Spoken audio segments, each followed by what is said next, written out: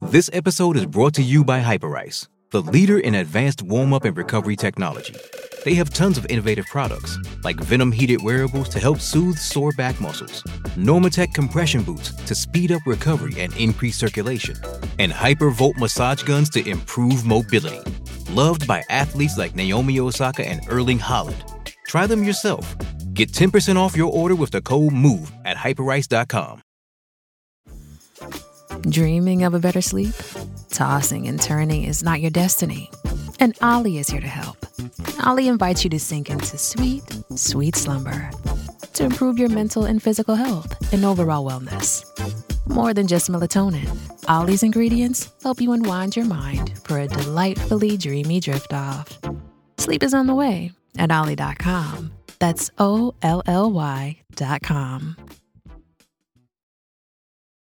It's only a kick, a jump, a block. It's only a serve. It's only a tackle, a run. It's only for the fans. After all, it's only pressure. You got this. Adidas.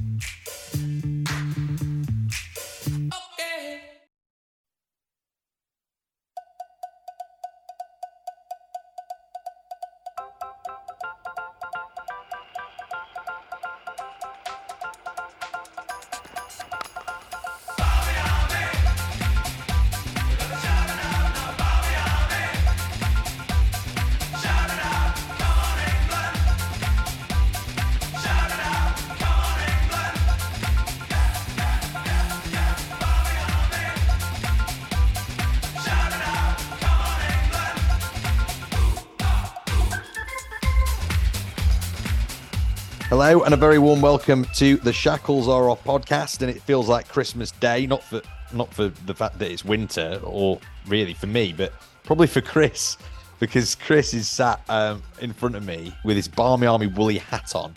But you won't be taking that with you tomorrow when you're on your flight in early morning on the way to Rawalpindi, pal, will you? No, absolutely not. Staying firmly in the UK, this woolly hat. Well, it might make it to Manchester Airport, but it's going to... it's going to stay here. I'm hoping to see some fabulous Test cricket over the course of the next 4 or 5 days. I'm very fortunate to be able to be going over to Rawalpindi. A lot of people already there, just taking in the sights and just getting familiar with a country that pretty much no one's been to, other than the real hardcore stalwarts that have been touring for years and years and years.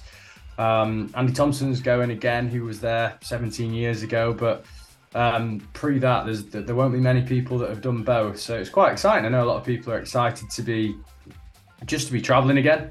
Some people that haven't gone on a cricket tour, maybe since the West Indies or maybe even since COVID. So it's still fairly new to be back following the England team around the world. Obviously missed the Ashes tour. Not many people were able to get out to the T20 World Cup, although our expats did a fabulous job.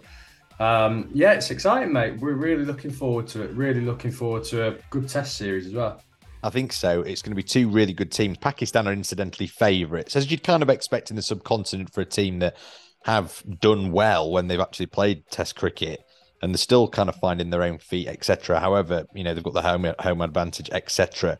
And England in unfamiliar surroundings. What was really cool, it's on the Barmy Army Twitter. It came from the ECB, the video of England's first day in Pakistan, and they're just so warmly welcomed everywhere. And I'm sure that you're probably expecting not quite the same red carpet treatment, mate, but you'll be getting something similar. A nice warm welcome. You'll be warmly embraced when you arrive, I am sure of that.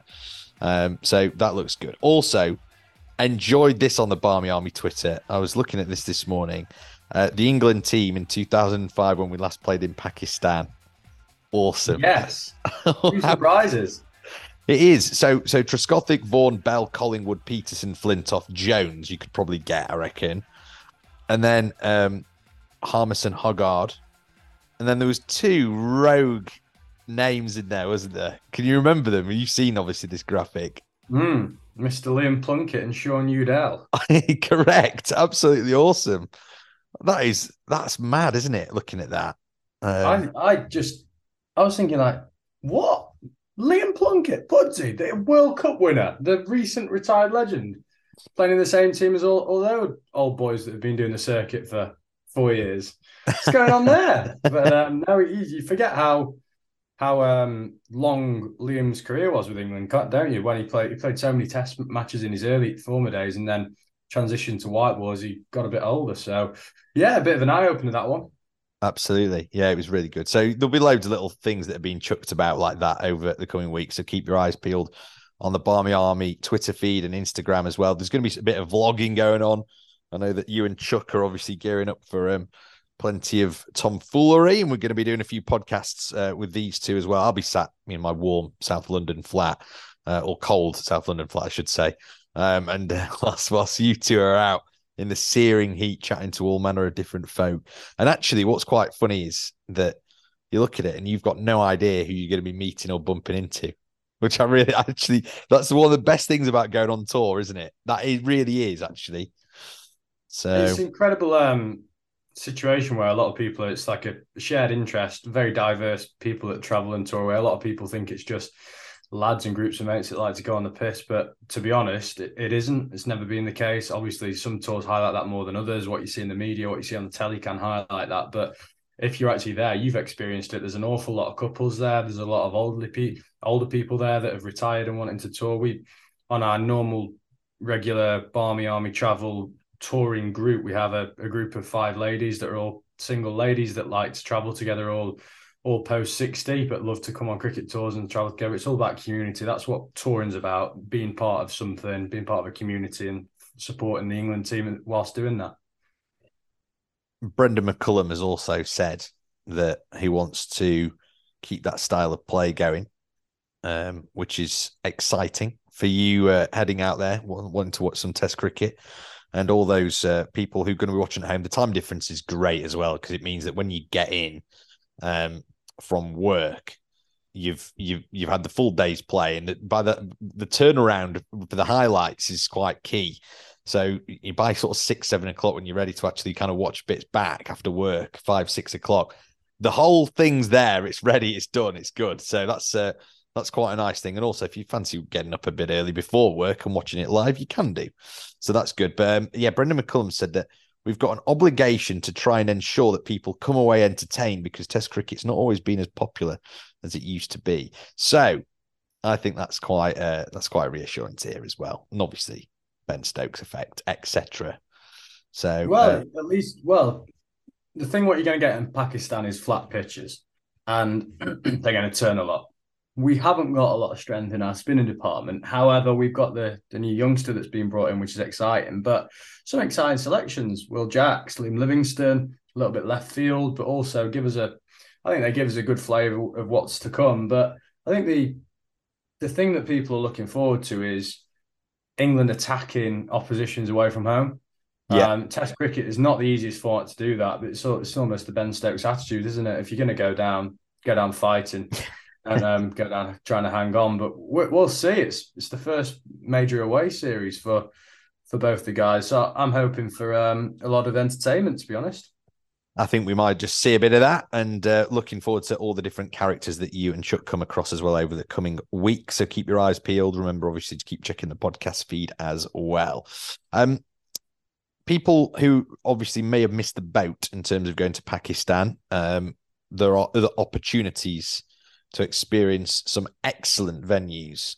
You've got South Africa, you've got New Zealand coming up just after Christmas. So talk to people about that. I know we always wax lyrical about these places. South Africa, I could bang on about all day, but New Zealand as well. I mean, we did talk a bit about it on the last podcast with Keaton Jennings, actually, mate. But for those who missed that, let's go again.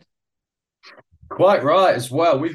It's quite an exciting start to the new year, really. There's something for everyone. First up, you've got the ODI series. This was the rearranged series from like 2020, where it was meant to be played and cancelled because of COVID, then cancelled again, and now it's finally arised, and it's happening in Kimberley and Bloemfontein, 2 places we've not been too much, so 2 new exciting places to go to. And as part of our package on barmyarmytravel.com, we have a Cape Town extension as well, where people can go and enjoy the festivities of Cape Town, one of the best cities in the world. Just off the back of that, though, we've also going to be on sale soon with the Women's T20 World Cup packages, which are happening straight after that series in South Africa. So if people are just wanting to spend 4 weeks in South Africa, well, there you go. Go and watch a load of cricket as well. England women's going out to win the World Cup, and the chaps going out to play the 3 ODIs. Should be a very entertaining little series, that. So what's not to love? And if you really want to push the boat out, well, guess what? We're going to New Zealand in February, one of the best places in the world. I've spoke very highly of it over many, many podcasts, but you've just got to, it's one of them places you've just got to go. Like Brendan McCullum, Ben Stokes, don't care how you get there, don't care what you do, just want to see you there. Love to hear it. That's, I mean, it just looks like, I think I described it on the last podcast actually as being somewhere that if I showed Americans that's where there was international sport happening, they wouldn't quite actually believe it. They'd go, what? Not that most of them probably know where New Zealand is, but anyway, there you go. So that's, there you go. Have a look at those on barmyarmy.com, as Chris says. We should get on to today's guest. So, you spoke to Jos Buttler not too long ago, probably 5 or 6 episodes ago here on the podcast, Chris. Yep. And that was a great chat. Brilliant. Obviously, the most recent white ball World Cup winning captain with England. And today's guest... He didn't know it at the time, but... No, he didn't know it at the time. It was just prior to that, wasn't it? Interesting. He did talk about that quite a lot, didn't you? The World Cup, or etc. Obviously, his cards were a little bit close to his chest. I can't remember him saying anything ridiculously quotable like we're gonna win it or whatever, but you'd be daft to do that, wouldn't you? So okay, so this time around we've got Eoin Morgan on the Shackles Rock podcast, and we speak about all manner of different things. Actually, I'll let you get into it in a minute, but it's a really, really nice chat. He's obviously a legend of the game, but talking to him, I just couldn't believe how considered he is with everything. He thinks about everything that you're asking and then responds in this incredibly full way. You know, like when you're doing an exam at school and it says 10 marks and you're trying to write down 12, 15 different points just to make sure you've got all 10. Well, that's what he's like when he's talking. It's brilliant. So I hope that you enjoy the podcast with Eoin Morgan, which is coming up in just a moment. Just quickly, Chris, you fly tomorrow morning, bright and early? I do, yes. 4 a.m. pick up tomorrow morning, and we'll be at the airport on our plane on our merry way for 7:30. Stopping in Qatar, actually, on the way, bizarrely enough. Ooh, so tempting. Just a flying visit. It's tempting to nip out and go and watch England beat Wales tonight. But no, flying over to Pakistan. I think we land about midnight, and the test starts at 10 a.m. the day after. So it's going to be a bit of a whirlwind. But look, it'll be great fun. We're in Pakistan watching Test cricket. Hopefully we win the toss and bat. That's always very important. I think starting an overseas tour away from home, win that first toss, momentum and all that. But who knows? Who knows with this team? They're not frightened of anything. No, they're not. You're absolutely right. Chris, enjoy. Go well. Speak to you when you're on the other side from Pakistan. That'll be the next time we hear from Chris, and also producer Chuck as well, and a whole different manner of different folk who are meandering their way around Pakistan for the first time in a very long time, 17 years. Right, we'll let you get into it then. It's Eoin Morgan on the Shackles Are Off podcast.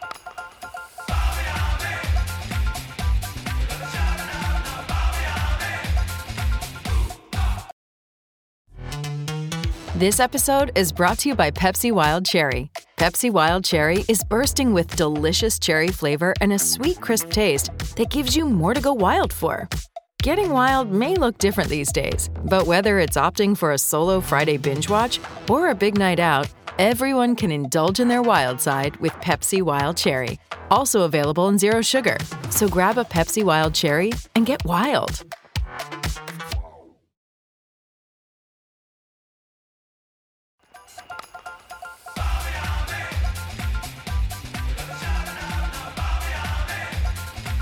Eoin, so good to have you on the podcast. You've been a long sought after guest to come along, and we've got you. So here we are, which is great. And first of all, straight off the bat, we're going to talk about, because this English white ball game, I suppose English cricket overall is in such a strong position. Some listeners may have seen this in the press over the last couple of days, actually, in the UK. But this cricket festival that you're hosting or putting on with Joss Butler and Brendan McCullum, tell us a little bit about it, because I think it's such a good idea. Yeah, thanks. And a pleasure to be on, boys and girls and all the listeners. Obviously very appreciative and thankful for your support over the years. But yeah, it's a cool project that me, Brendan McCullum and Joss Butler have been working on for a number of months now. And to give you a bit of backstory, how it came about was, we've always talked about how cricket has played such a significant role in our lives and careers, and everything from the values that it brings us to how it's shaped our families and individual pathways into being international cricketers. But there's always a moment in time that all three of us relate to, about having a very driven dad that is a huge fan that introduces us to it, or an uncle who's willing to spend a huge amount of time throwing balls or taking us to practices, or just a local cricket coach that is just an unbelievable volunteer. So you're talking about trying to make an impact in people's lives, and for an English cricketer, it's always World Cups or Ashes and everything in between. If you don't necessarily have been introduced to the game, it can be difficult to access. So we thought about just like celebrating the game, and for absolutely everybody, for somebody that's been in cricket their whole lives, who's maybe coming towards the end of watching the game, or just a proud fan, to somebody who just wants to come and have a party. We thought using cricket as a celebration and pretty much an excuse to get the whole of the game together and throw one big party and then celebrate what's good about the game. You mentioned right off the top how privileged it is at the moment to be an England cricket fan. Double world champs. The test match game this summer was just test match cricket on an unbelievably exciting level to watch for absolutely everything going along with it. So the three of us have teamed up with a festival events company called Brand Events to host the Festival of Cricket from the 14th to the 16th of July next year at Gunnersbury Park. And if you come along, basically, we'll encourage you to have a go. There'll be different challenges, entertainment. You can shop for your latest kit. You can watch a cricket bat being made. You can sit in a tent and watch where the origin of cricket started. You can have a go at umpiring. You can have a go at professional commentary. We're going to have two big screens with the finals Blast Day at Edgbaston being broadcast and the Women's Ashes ODI game. So if you just want to come and watch the game of cricket, that's fine. There'll be plenty of food, drink, lots of stuff for kids. We're unbelievably excited about it. And it's something, I think Joss summed it up really well when he was asked about it. He tried to explain it and did really well. And then at the end of it, he said, this is something that I want to be able to take my family to in 20 years' time, because, cricketers are forgotten after their career, and not necessarily, but somebody else comes along and takes center stage, and rightly so. But I want to be able to take my young kids there and just get them enjoying what cricket has to offer. And I've probably not explained it there that well, but no, you have. If you want more information, the website's a great indicator. It's thefestivalofcricket.com. The early bird tickets go on sale the 1st of December. So go have a look. And it's, I'm extremely passionate about it. And I like the idea of going to festivals in London. And I'm not somebody who likes camping out at a festival. So I'll go for a day. I'll go to like a festival of eat or drink or music. And I don't necessarily have to like the food or music, but I will go because it's fun. So we're hoping to create a platform for cricket in that sort of space. That's perfectly explained. I think there's a lot of people who just love the sound of stuff like that, because you've got lots of localized things, don't you? Local cricket clubs where they might have a family fun day or that kind of thing, and the bouncy castles there, and you're just getting people in and around the club, and it's that kind of feel, isn't it? But any kind of charity cricket game that I go to, I absolutely love that when you turn up and there's a few ex-England players there. Haven't seen each other for ages. You know, I was at one only a few weeks ago in October, actually, when there was Andy Caddick and Devon Malcolm and Gladstone Small, and they had not seen each other for ages, but they're obviously got on great. And it's that kind of spirit. They're in that environment, and it is such a great environment. There's a bit of food going on and the drinks going. It's brilliant, absolutely brilliant. But this is a bit different because when I first heard about this, Owen, I'd sort of heard the fact that it was, you know, you hear all this stuff about legacy, right? So when the Olympics, for example, was on, wanting to create a lasting legacy for sport, or when England won the Rugby Union World Cup in 2003, there was lots of chat about legacy. And then that kind of all gets parked off and compartmentalized to politicians, ministers, jackets, suits, corporates, and it all kind of gets lost. And actually, I suppose that this is a much better way. When I'd heard that it was what it is, as you described, I thought, you know what, that's such a better way of grabbing it by the scruff of the neck, because at the end of the day, it's entry level. And it is the dads, the uncles, the mums, the whoever else dropping people at cricket who make it about that. That's why you guys make it, isn't it? That it's nothing to do with corporate schemes or things like that. It's actually just an entry level, nice, fun day out. And that's how you end up enjoying it and getting immersed in it, right? No, absolutely. And like for all of the reasons that you've just alluded to, like cricket, what glues cricket together, and certainly my journey at Joss's and Baz's, all have intertwining and relatable moments or people, but it's actually the volunteers, or if you're lucky enough, a family member that is absolutely besotted by the game, or just simply enjoys watching that young kid enjoy themselves so much that they will come along.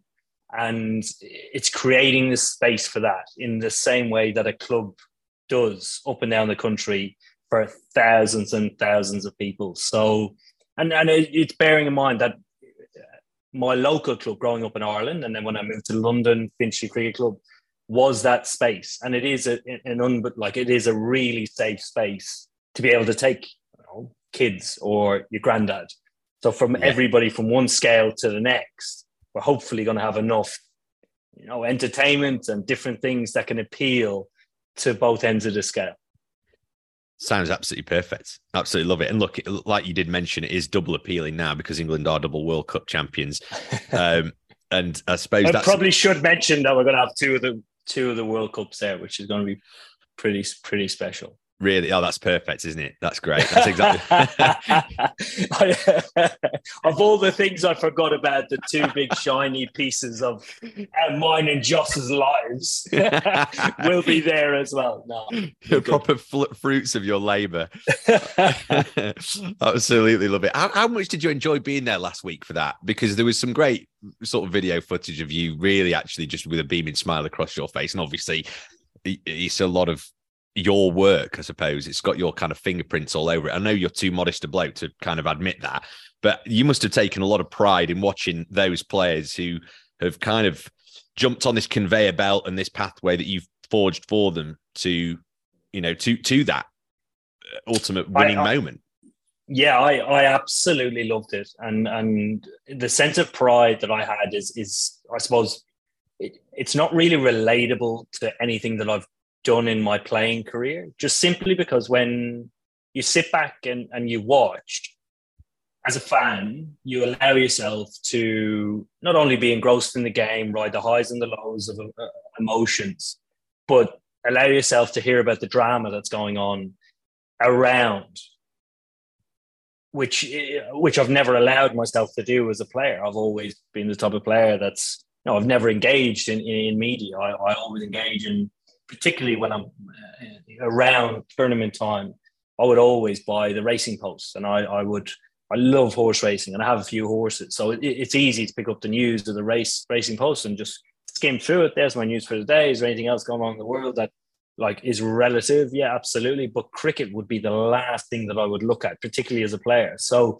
to go on this journey and sit back and watch Joss and his team ride the drama of the group stages and then come out really under the pump when you've two massive injuries in the semi-final against India and absolutely belt them was something just off the charts exhilarating. So No, I loved it. I really did, and it's an unbelievable position to be in. I've basically done what the Barmy Army have done, and followed the team around.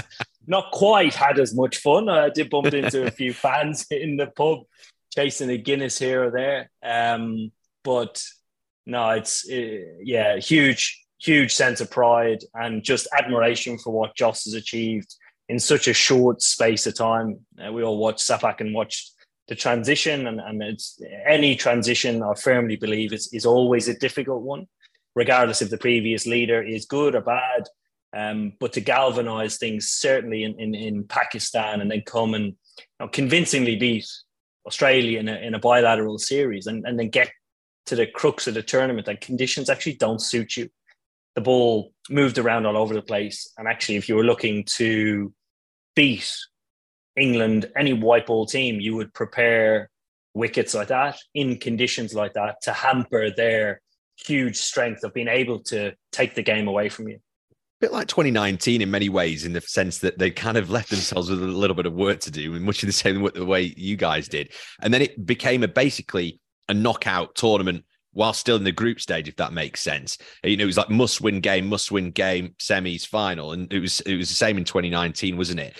But it's so interesting what you were saying about when you were on the pitch, because it was all, I mean, you may or may not be aware of this. I suspect that you probably are, but the camera would quite often zoom into you if there was, let's say there was someone carting it all over the place and you were stood in the field and you just remained completely expressionless, completely.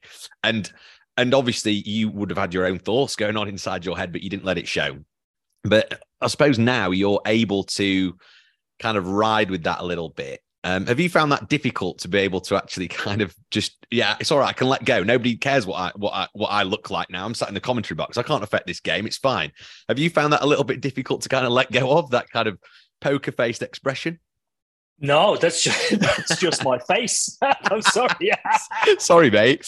No, that's all right. I think that always people are like, are you trying to do something, or what's going on when you were playing? And I was thinking, no, I'm constantly trying to think of, right, particularly if somebody's getting belted all over the park, you're thinking, right, how are we getting out of this?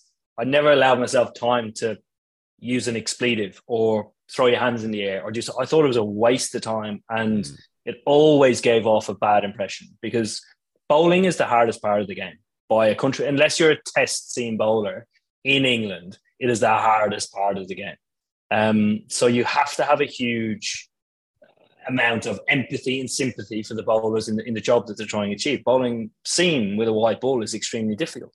So again, the thoughts that would always go through my head is, if the ball was getting belted, right, what was the next plan? Then you'd engage with the scoreboard, right? What's the score? Because that never lies to you. It's the reality of the game, what's going on. So again, trying to do that. Do I need to speak to Jos, bounce an idea off him? And then pick and choose your moment to speak to the bowler, depending on what ball it was and the over and how you were trying to get in and out of it. So all these things concentrate, like flowing through your head. And again, you need an instant decision, particularly in the T20 game. So yeah, I wasn't trying to put on anything. And certainly sitting back and watching now, you're not as heavily involved in, because you don't have to make that decision. Yeah. You can talk about different things, and then you can elaborate on them more, and then the moment passes and then you're on to another decision. But you're not as heavily involved.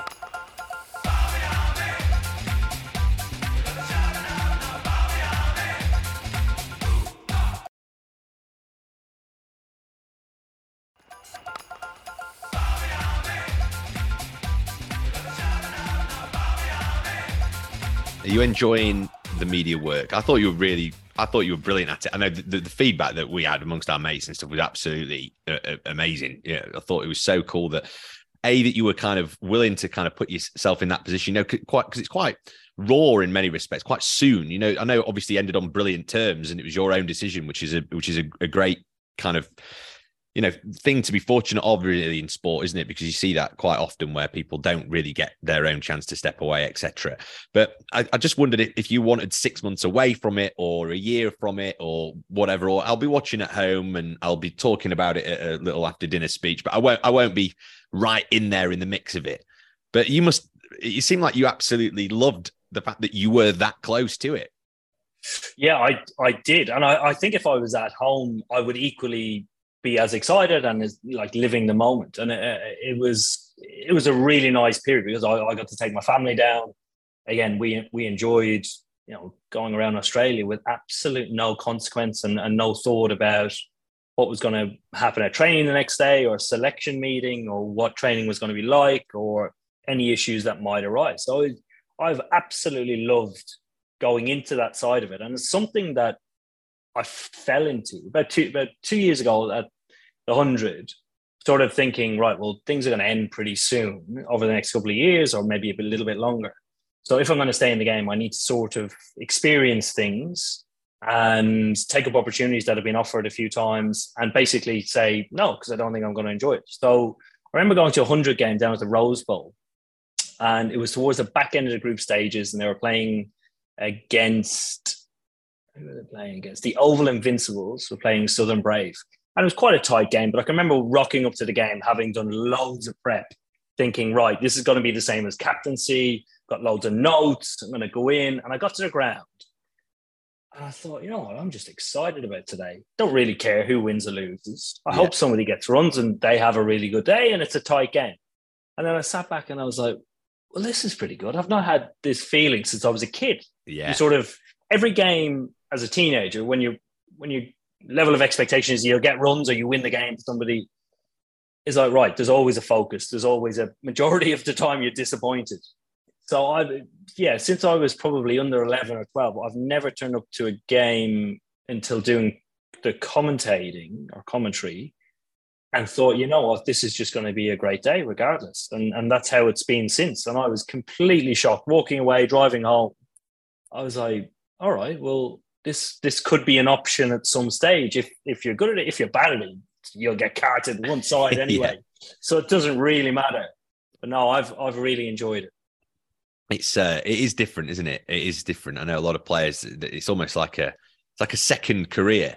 But I love the way that you turn up with all the notes and prepped up, because actually it's funny that, because I'm on a different side to that. So I commentate on a lot of golf, and that's the same thing. You can come in with rafts and rafts and rafts, and you turn up, and actually, if somebody shoots 62, who you've never heard of, who's leading the way, that all of a sudden all your notes are out the window. You're just going on what's happened, aren't you? So it's just kind of that is exactly like being an international captain. So you like preparing for commentary. I'll do, I don't know, time scale. Put it an hour or an hour and a half or 2 hours, whatever it's going to be. Because you can't put a number on it, because you're always watching the games that are going on around you, and then you go back and make more notes and more notes. But as a captain, it is hours, absolutely hours. Hours spent with the analyst, hours spent with the bowlers, building relationships, talking tactics. Then if tactics don't work, strategy. And it's just a constant snowball of the work that you do. And I guarantee a majority of the games I've played over the years, within the first 5 to 6 overs, 95% of your preparation goes out the window, because you only do the majority of the work as a build on and hope that players do well to take advantage of situations. So for 5% of the time you use it, and 95% of the time you would say, well, it's probably pretty simple from here. And it comes back to your relationship with players and motivating them and creating a vision. It's interesting. It's fascinating. See, the lesson is that don't do as much prep. Well, I'm thinking of all the club captains out there that sit in a selection meeting on a Thursday just after training. They pick the team. Then Friday evening comes. They've probably had 2 pullouts. So they go to the second team, right? Yeah. Second team captain, right? We need to pull 2 guys from there. Then Saturday morning, they probably have another pullout. And it's just like, well, I shouldn't have picked the team on Thursday. I should have just rang everybody on Saturday morning. There's a lot of people listening to this completely relating. Yeah, completely related to that, which I love it. Look, cricket's changing a lot, Owen, right? So, depending on who you ask, for the better, some say for the worst. I think that's the quite negative people. I'm not on that side of the fence myself. But what's, just looking back on kind of the timescale of your career before I spoke to you, going back to that preparation thing, and I was looking at that kind of era when you stopped playing Test cricket and were mainly then focusing on the white cricket. And completely correct me if I'm wrong here, but people like you, Luke Wright, Keys Vetter, Jade Dernbach, Chris Jordan to an extent as well. Presumably you kind of grew up and then came through the system, being forced down the path of red ball cricket, you've got to, play your innings properly, get yourself a decent first class record, get your first class contract, play your 4-day matches. And then if you get in the white ball team, that's great. But that kind of then phased out, or you guys probably helped phase that kind of mentality out quite a lot, really. And once you'd got enough kind of credit in the bank, then it gave you that opportunity to, right, I'm specializing in my white ball cricket. That isn't the case now. Obviously, you get these white ball specialists who just come through and that is it. They'd never even see a red ball probably, and which is probably a good thing when we're talking about World Cups and T20 World Cups. But do you think that helped you, or do you think that probably shaved a little bit of, I don't know, time off the development in terms of the white ball mentality? It's a difficult one, but you will know it because you've lived it. Yeah, here I've sat on both sides of the fence. I primarily wanted to play for England as a kid, to play Test match cricket, to be a professional cricketer, to play county cricket. And the majority of my early days, say right up until I was about 27 or 28, first class red ball cricket took priority. If you got picked for Test matches, that took priority. But what allowed me to I suppose, play the game that suited me, so play my sweeps, play my laps, was opportunity in T20 cricket and 50-over cricket. And that was at Middlesex as a kid. And the only reason that opportunity came about was because both of those formats were used to try and get youngsters experience to then go kick on and try and be a first-class cricketer who averages 40 or maybe more. And you're right, it's completely been turned on its head. And I've sort of, after being dropped from the Test match, I think it was in our Test side, I think in 2012 or 13, it then allowed me opportunity to go and play elsewhere, because I sort of sat back and looked at my avenue back into the Test team. And bear in mind, the Test side that I was lucky enough to play with was, I believe, the best Test batting lineup that England have ever had. So yeah, it was, yeah. Like Cook, Strauss, Trott, Peterson, Collingwood, Bell was at 6. He was at 6, which is ridiculous. Yeah, that is silly. And then sort of things chopped around and changed, and you Matt Pryor at 7, who averaged 40. It was just unbelievable. So you could, so when I got dropped, I was thinking, what is my avenue back in? So it was back into county cricket. You sacrificed pretty much playing for England so you could play all of the first class season. If you finish in the top, say, 5 or 6 run scorers in the country, you then possibly were going to winter tour, and you might not play, you'd carry drinks. But at the sacrifice of not playing in the IPL, not playing one day internationals, not playing T20 internationals.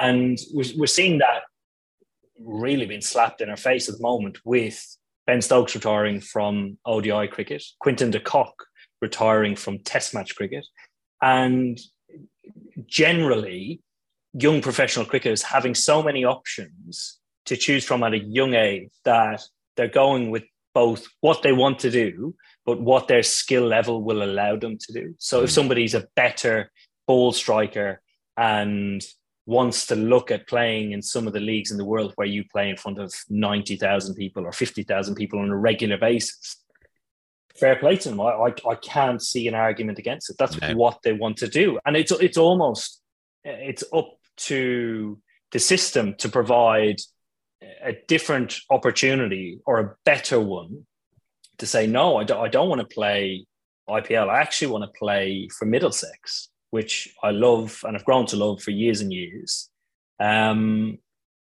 which is the challenge, because when they have to make that choice, they're in their early 20s, late teens, early 20s. And certainly if I was asked to make that choice at that age, I would have chosen red ball cricket, because there was no other avenue to go and play IPL or to go and play certain other things. And for a long period of my career, if you played for England, you could play in any tournament in the world because you were playing in a really strong team. Whereas now, because every franchise tournament in the world is broadcast in somewhere, and everybody is watching and analysing, you can play in one league, tear it up, and have multiple opportunities over the course of many years, and it's really a detriment to domestic first-class cricket, and in time it'll be international cricket as a whole, not just Test match cricket. I'd say international cricket as a whole. Yeah. Yeah, I mean, that's the thing. People are making choices now, aren't they, about ODI series, and when they head off to the IPL, maybe, people have got contracts to honour and that kind of stuff. I don't think there is a right or a wrong answer, is there? I genuinely think the right answer is the answer that person makes. So Ben is sacrificing ODI cricket, and he feels he has to sacrifice something if he's going to perform at that level consistently to win as much as he can for England. And Quinton de Kock clearly feels that in order to sacrifice Test match cricket, he wants to focus on white ball purely for whatever reason. But that is the decision he made. And that's the right one, because it is right for him and his family. Trent Boult has done the same thing. He gave a great interview with Ian Ward before the game at the Gabba, the England game at the Gabba, and said, I've toiled for years and years, and I've loved playing Test match cricket for my country, but I now have 3 kids who never see me, and this allows me to do both. And would, like, you sit back and you think, well, would you rather completely retire and sit at home and find a normal job, or can you do both and be half available down the line when you've created this new path for possibly other people to follow? It's got to treat it on an individual basis then, haven't they, really? Because it's interesting in the media, I think the problem is it's so traditional, isn't it, cricket? And the traditions are something actually I don't think they should lose. You should always try and keep hold of that, right? Particularly at Lords and that kind of thing. It's part of the charm. You talk about the Festival of Cricket. Part of that is a charm. You can't really describe it. It's an immeasurable, isn't it? There's whether it's the smell of the dressing room or the teas or the old bloke who's been sat in the same space for however long at a county ground, whatever it is, you can't measure that. You can't write it down. It's just what people are drawn to. But I suppose with the way it's going, it's quite like everyone's looking for a formula for all players, aren't they? And nobody ever discusses it like you have there, really. Not widely anyway. You don't see that written by journalists. When someone says, what's the future of English cricket look like? People say, well, I think that players should do this. Well, what do you mean all players should do this? Because you can't do that, can you? You can't do it. No, you can't. And I totally agree with you about the traditions. You have to hang on to them, and for as long as you can cherish those values that cricket creates. And then for a long time, and certainly probably one of the first teams where England to implement a rest and rotation policy, and that was hugely criticised. And people want to see the players play more and more without consequence or detriment to their mental health or physical conditioning. And you can, this has been happening without us noticing it almost. If you go back, if you take our best Test batsman, Joe Root, who is an incredible all-formatted player, loves Test match cricket, and takes a huge sense of pride in both scoring runs and winning games for England as a whole. He has sacrificed, in many ways, the development of his shorter formatted game in order to prioritise his Test match career. Now, that hasn't been documented a lot, just simply because he is being well looked after and England are reaping the rewards. There is no doubt about that.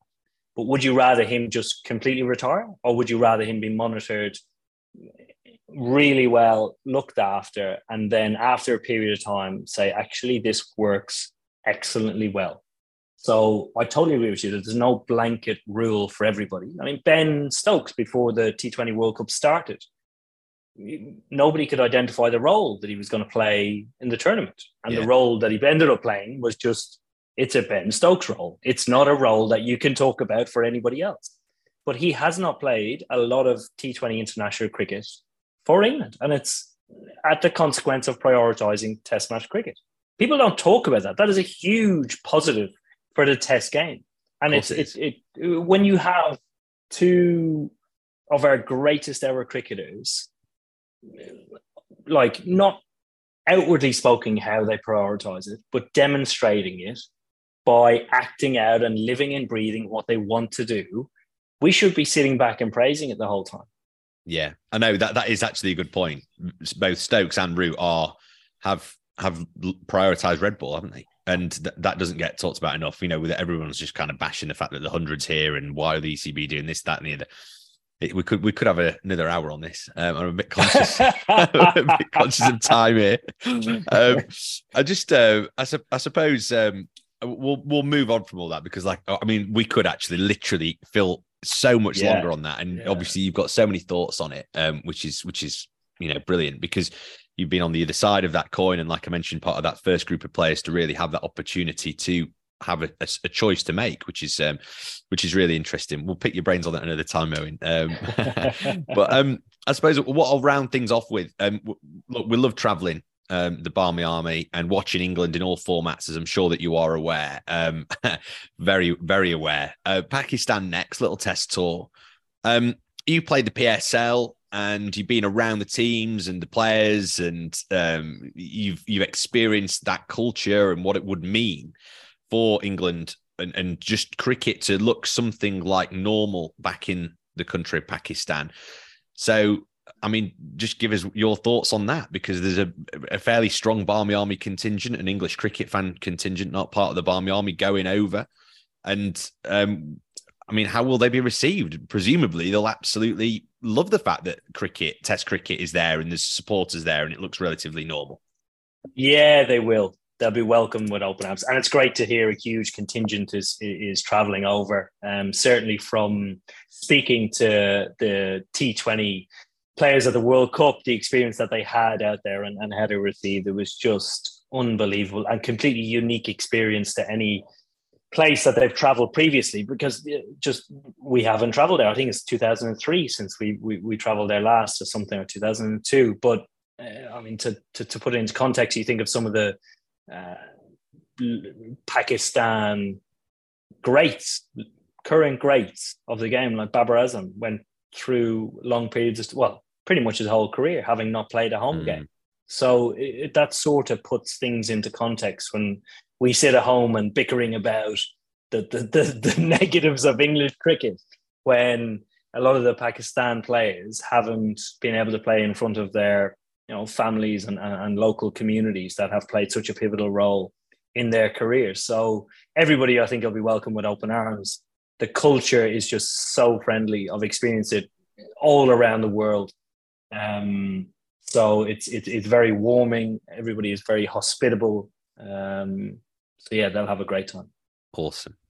And what are you up to? So you've got T10 League then now, just for listeners. So we've actually just been training next to. So the England Test team have been out here. The England Lions have been out here doing their pre-Pakistan camp.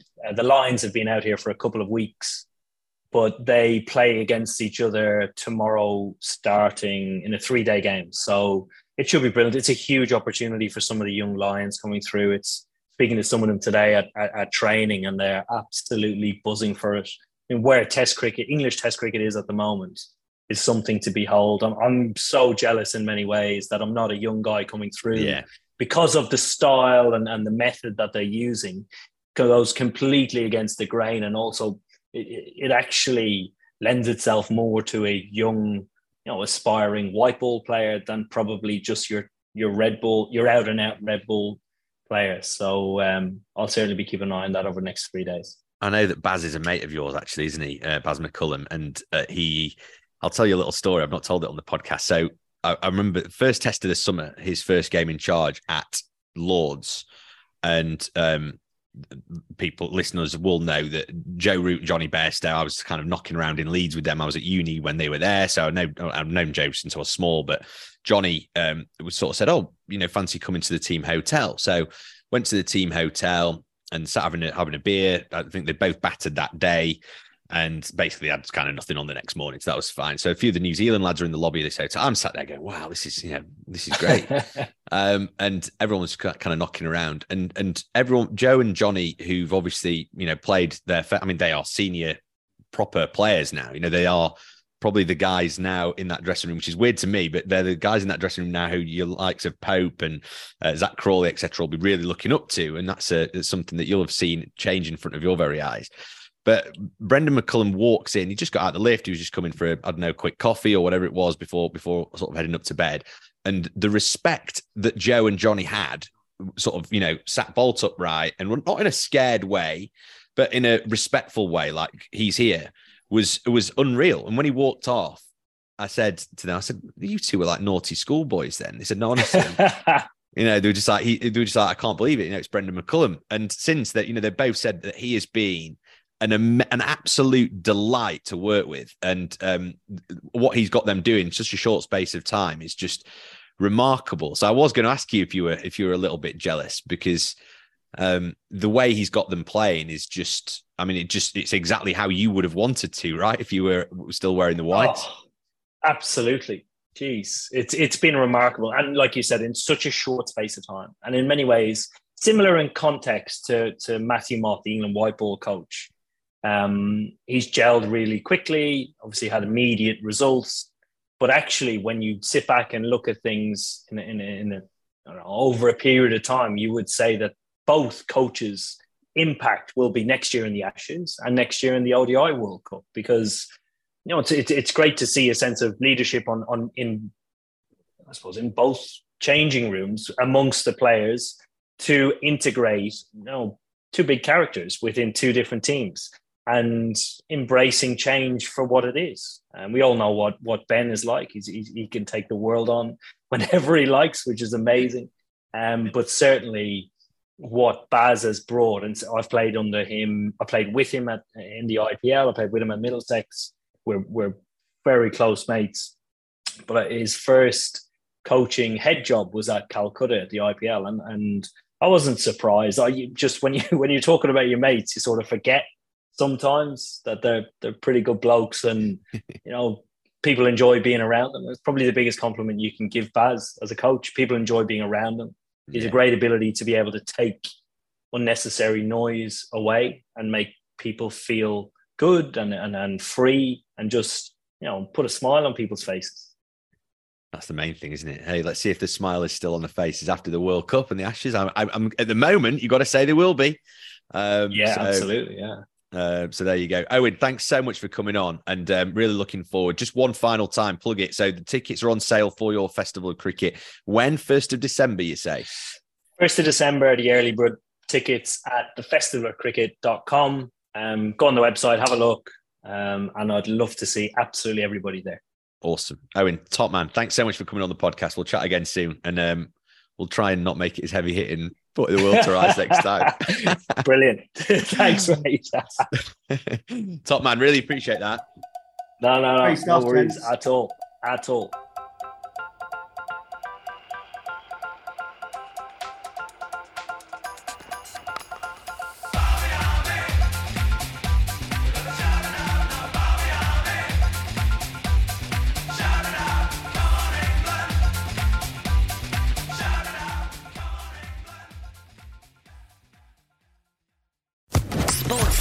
Podcast Network.